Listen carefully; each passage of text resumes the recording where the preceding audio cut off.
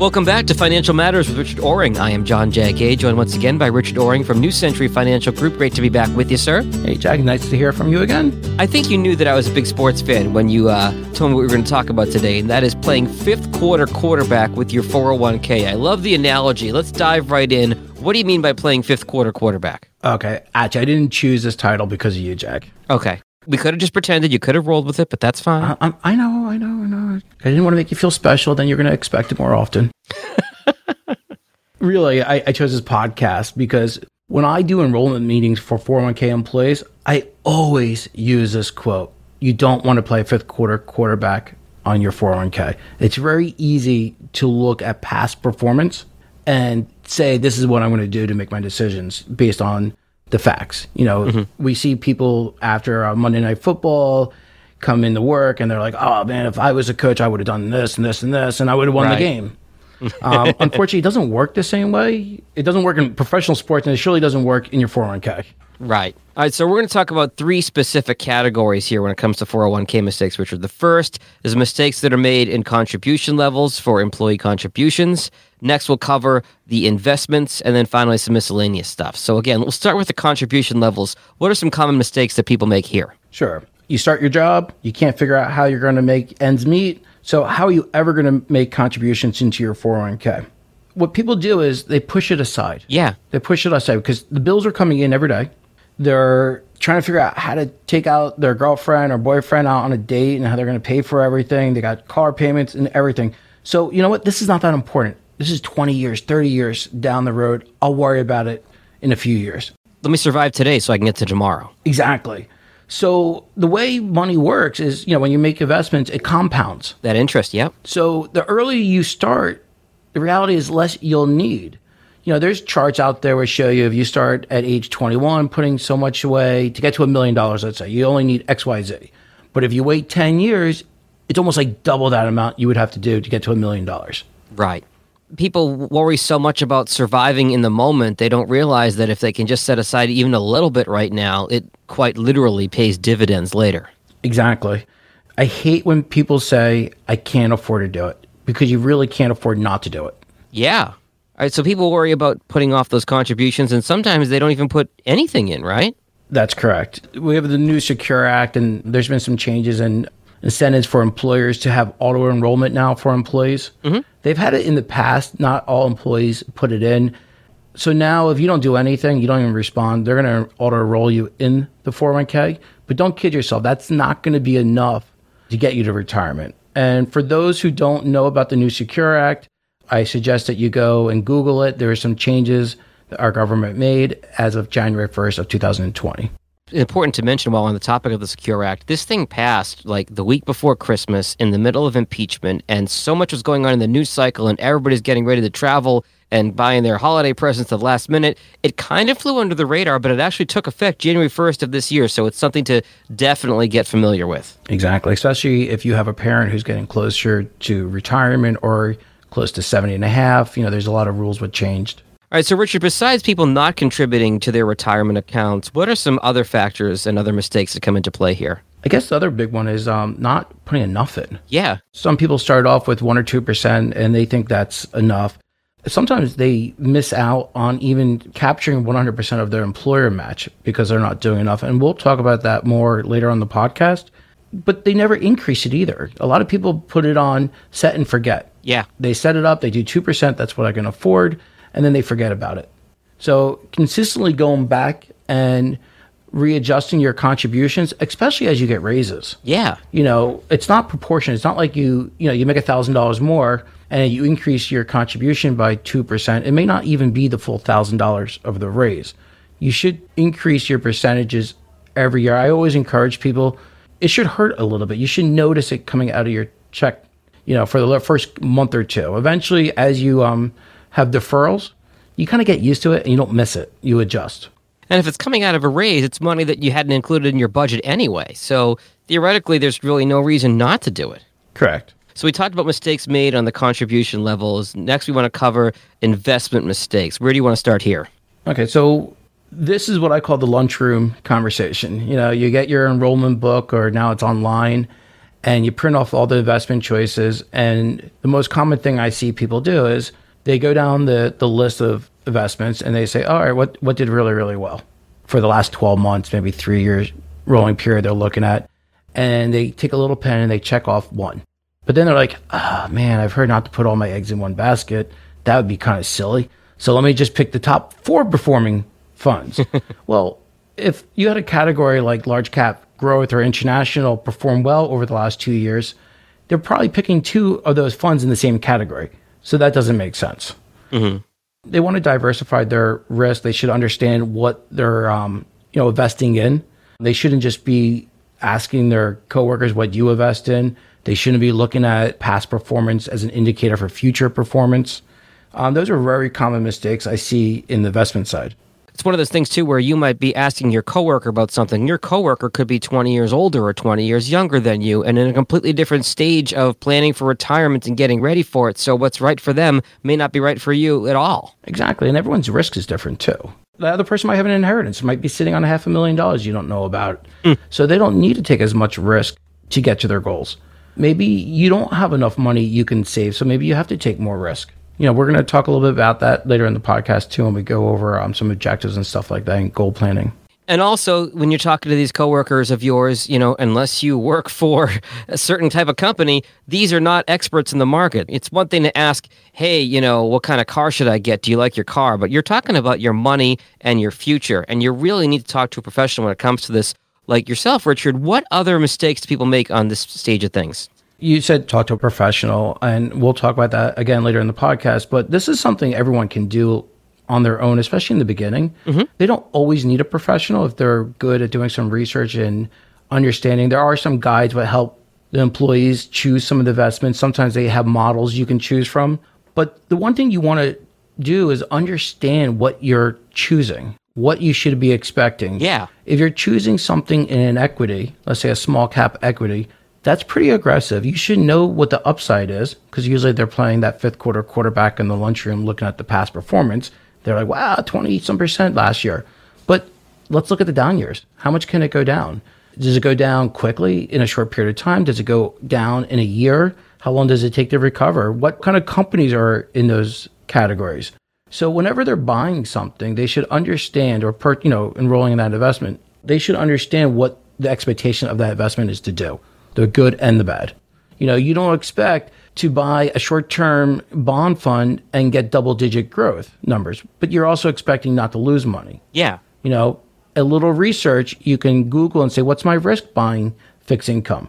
And maybe because interest rates are really low right now, rising interest rates usually can affect a bond price to go down. It's a reverse correlation between the two, interest rates and bond pricing. So understanding that, taking the time just to Google that investment and see past performance, what it's done on downtimes and positive markets, and what affects it. Like bond markets very easily, it's interest rates. The other thing I noticed is when people work for public companies. Okay. A lot of times they're offered a stock outside the 401k. They can purchase the stock once a quarter at a 15% discount, and then they hold it for 3 months. Or maybe they have stock options, incentive stock options, for performance. And then they overweight it even more by putting stuff in their 401k of the company stock. And we've seen this before. We've seen people having an individual stock holding in their portfolio, which dramatically increases their risk. We all heard, don't put all your eggs in one basket. Yeah. And as good as your company might be, let's not forget Enron and WorldCom. Oof, yeah. Those people lost a lot of money. They never expected that to happen. They never expected those two humongous companies just to fail. So if you can imagine, if you were overweighted in those companies, your retirement was destroyed. The idea is if you have stock options and you are invested in the company that you're in, that talks the importance of diversification, because you want to be invested in other things. Because if you're now compounding everything you have invested in that one company that you work for, your risk just multiplies exponentially. Exactly. You know what the funny thing is? I know someone's listening to this right now and they're saying, I worked for Microsoft for 20 years. This guy doesn't know what he's talking about. I made so much money.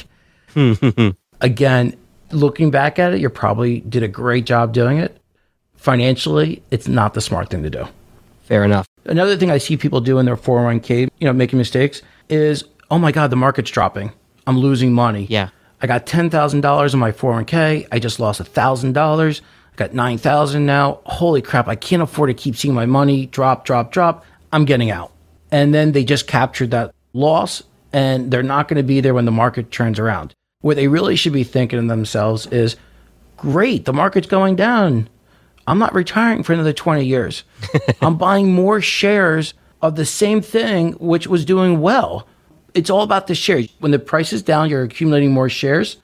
And when the price goes up, you have more shares times that share price. It's going to be worth more. It's like going to the department store and you want to buy a winter coat.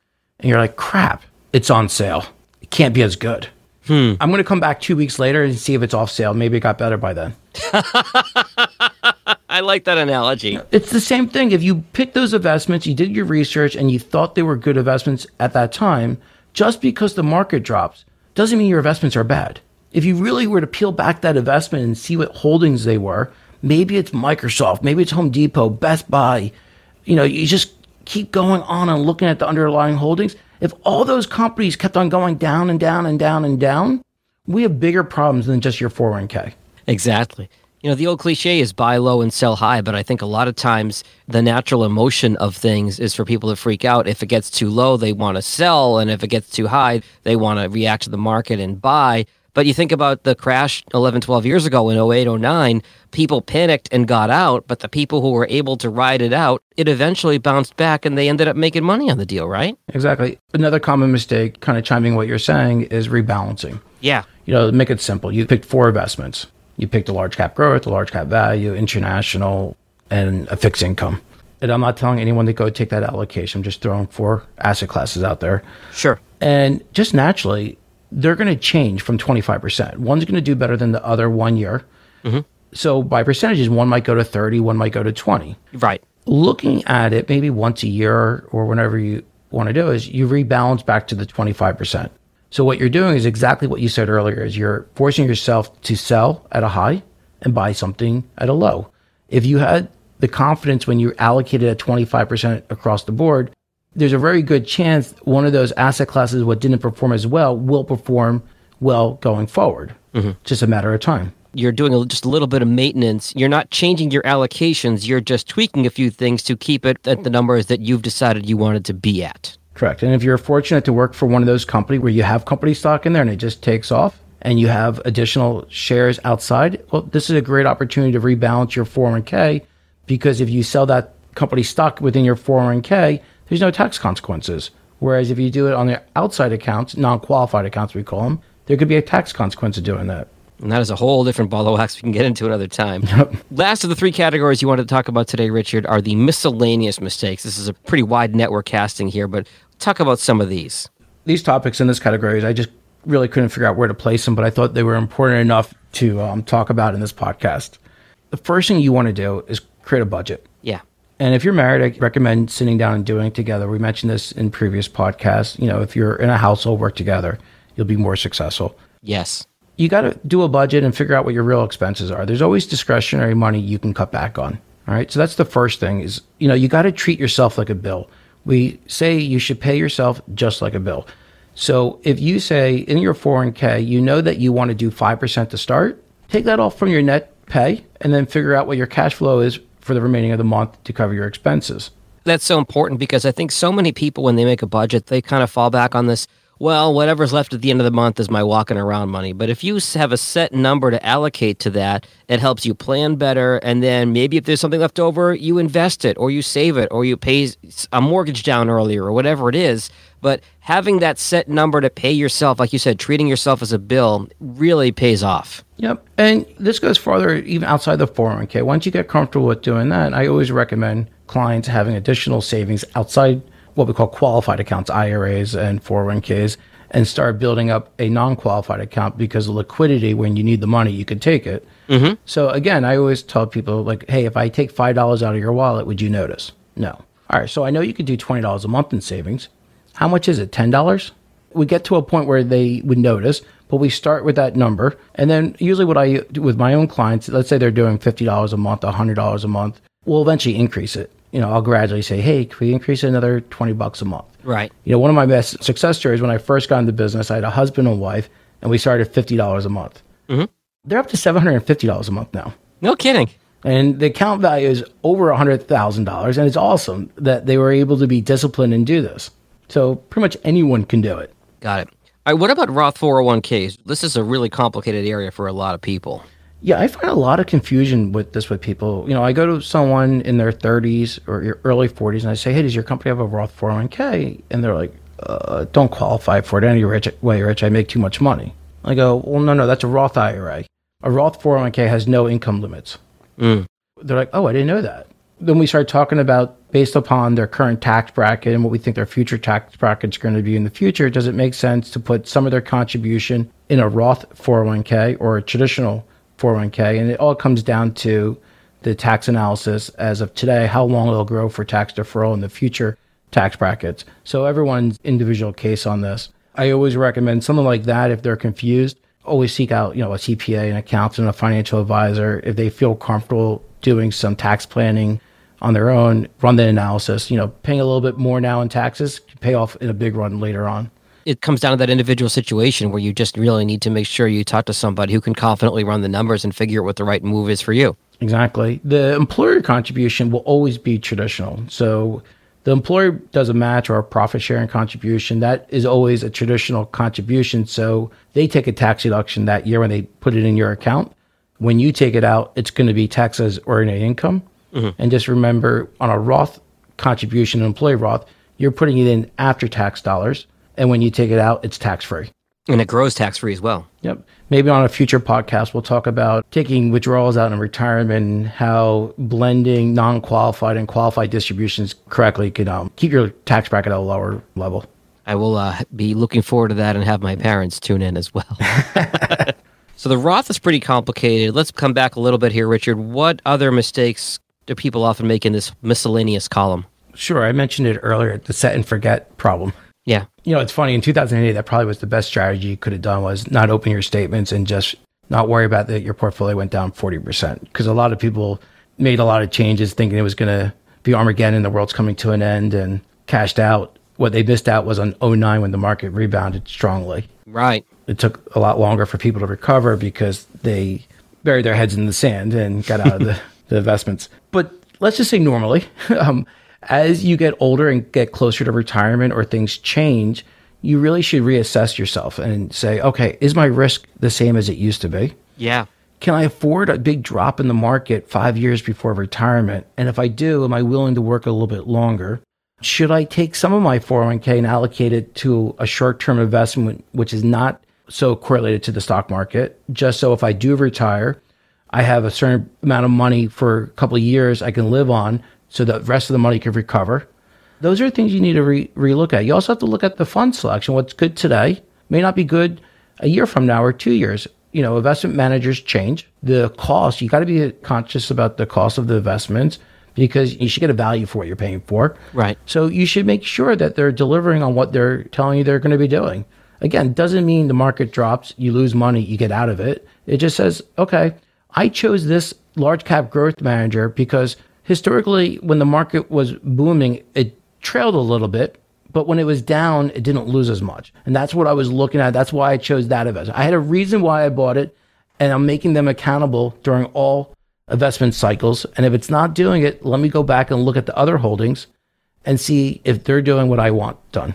Again, also relook at your allocation percentages. You want to make sure you're constantly increasing the amount of money you're contributing to. If you're a pretty high wage earner and you want to retire, let's say at $250,000 of income a year, you probably need to max out, and that still may not be enough. The 401k itself may not be enough to get you to retirement, and understanding where you need to get to and how much you need to invest now to get there is really important to start planning. What about fees and how that plays into the whole thing too? Yeah, so I mentioned a little bit about fees about a minute ago. Again, you pay for something and you expect something. Yeah. There's a cost of everything. You can get really low cost investments in a 401k plan a lot of times. And it depends on what you're looking for. Like if you're looking just to do as the S&P 500, maybe you're going to buy an S&P 500 index fund and the fee should be really, really low. The best example where I can say you might want to pay a little bit more, as long as you get the value, is like an international fund. There are companies out there, investment companies out there who by their research. Okay. And their expense ratio might be lower. And there's companies out there who invest in the international sector, and they go out and they have managers overseas interviewing, the CEOs. They're going through the financials. They're more hands-on. And I would expect that to be a higher expense ratio. Yeah. Now, if the return's not associated for what you're paying, I wouldn't invest in it. I would rather cut my costs and go with something cheaper. Got it. So something that some people in my life are dealing with right now who have not planned well for retirement is needing money and worrying about taking a loan from the 401k. That can get into dangerous territory, right? Jack, before we even touch there, I'm getting really concerned about you. Yes. It seems like every single podcast we do, whatever you're not supposed to do in life, you've done it. I said people in my life. I did not say me. Hashtag asking for a friend. Okay. Just want to make sure. I'm a little worried about you. I don't want you moving in with me. You got enough boys in your house. You don't need me too. No, not at all. So we're talking about loans. Mm-hmm. People do take 401k loans out there. They're available. Some plans don't offer them. Some plans allow you to take one. Some plans allow you to take multiple loans. Mm-hmm. First off, let me explain how they work. The maximum loan you can ever take is $50,000. Okay. And it's based on a formula of you could take out 50% of your vested balance. Mm-hmm. So if you have a balance of $30,000, which is vested, the most you could take is $15,000. If you have a balance of $1 million in your 401k, the most you could take out is $50,000. Got it. That's the maximum. You have to pay the loan back within 5 years. Okay. They charge you interest. It could be about 1 or 2% higher than prime. It depends on how the 401k is set up with the loan. The good thing is when you pay the loan back, the interest, you're paying yourself back. The interest you're paying goes back to your 401k.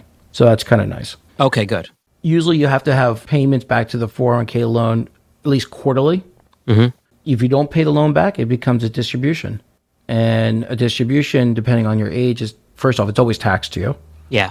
But you could be assessed another 10% penalty for early withdrawal. So that can be costly. And you got to make sure, how secure your job is. Just because you get laid off doesn't mean that loan is forgiven. Right. You have 60 days usually to pay back that loan once you leave. Otherwise, they count it as a distribution. You will get a tax document called a 1099-R, which you have to report on your tax return. It's going to sound confusing because a lot of people are used to the IRA rules. If you're under 55, you will get hit with a 10% penalty. If you're 55 and older and you have separation and that loan's considered as a withdrawal, the 10% withdrawal is not charged to you. No, so I can only imagine, Richard, you're in a situation where you're a little strapped for cash. You have to take out one of these loans, and you do, and you've got a plan to pay it back, and then all of a sudden, you get a pink slip. And sorry, budget cuts, your job is no longer needed. And then you're in a panic because you've got to pay that back within 60 days, or you're going to get whacked with the tax penalty for it. So this is a really risky thing to do, I'd imagine. I mean, you really need to be sure that this is where you want to take the money from, and there's got to be a reason why you're doing this, and you have to be prepared. What would happen if I lost my job? The other misconception is people think, okay, I'm going to resign from my job. I'm going to go get a new job. I have a loan. And when I get hired for the new company, I'm going to roll my 401k over there and I'm going to take a new loan out to satisfy the other loan. You can't do that. It's not allowed. Nah, it sounds like a bad idea anyway. But I do want to mention this. There's a really nice exception if you're in the armed forces. A lot of soldiers, they come back and they work at jobs and they're still in the reserves. And if they have a loan in their 401k plan and then they get called to go serve, while they're serving, that loan repayment could be paused. Okay, good. There are special rules to that. You definitely want to check with the plan sponsor, the HR department. But again, if you're armed forces and you're called and you can't make those payments, just don't let them get defaulted. There are special rules for you. Got it. Everything we've covered today, Richard, it really comes down to something that we do hit on in every episode, which is if you have any questions about something, seek professional advice, because it really is so important to speak to somebody who understands all the twists and turns and variations and numbers of all this kind of thing. The last thing you ever want to do is guess. Correct. There's always professional advice out there. You could always go to a financial advisor. It's interesting. I just learned something. I was listening to another podcast. This was a podcast for advisors learning how to grow their business and things like that. Mm-hmm. And we're talking about getting referrals within our own client base. And one of the things they said, just because a client's using you doesn't mean they know all the services you offer. Yeah. So in this case, a lot of people think a financial advisor always handles clients with money to invest.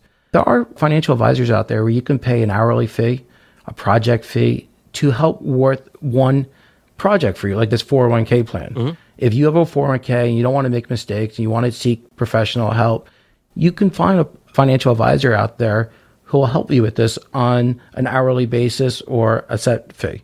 There are some financial advisors who will help you start at square one and just make a budget. Exactly. Like myself, I don't really care if someone goes to an insurance agent or anything like that, but I do insurance planning. Mm-hmm. I do cash flow planning, budget planning, debt reduction planning.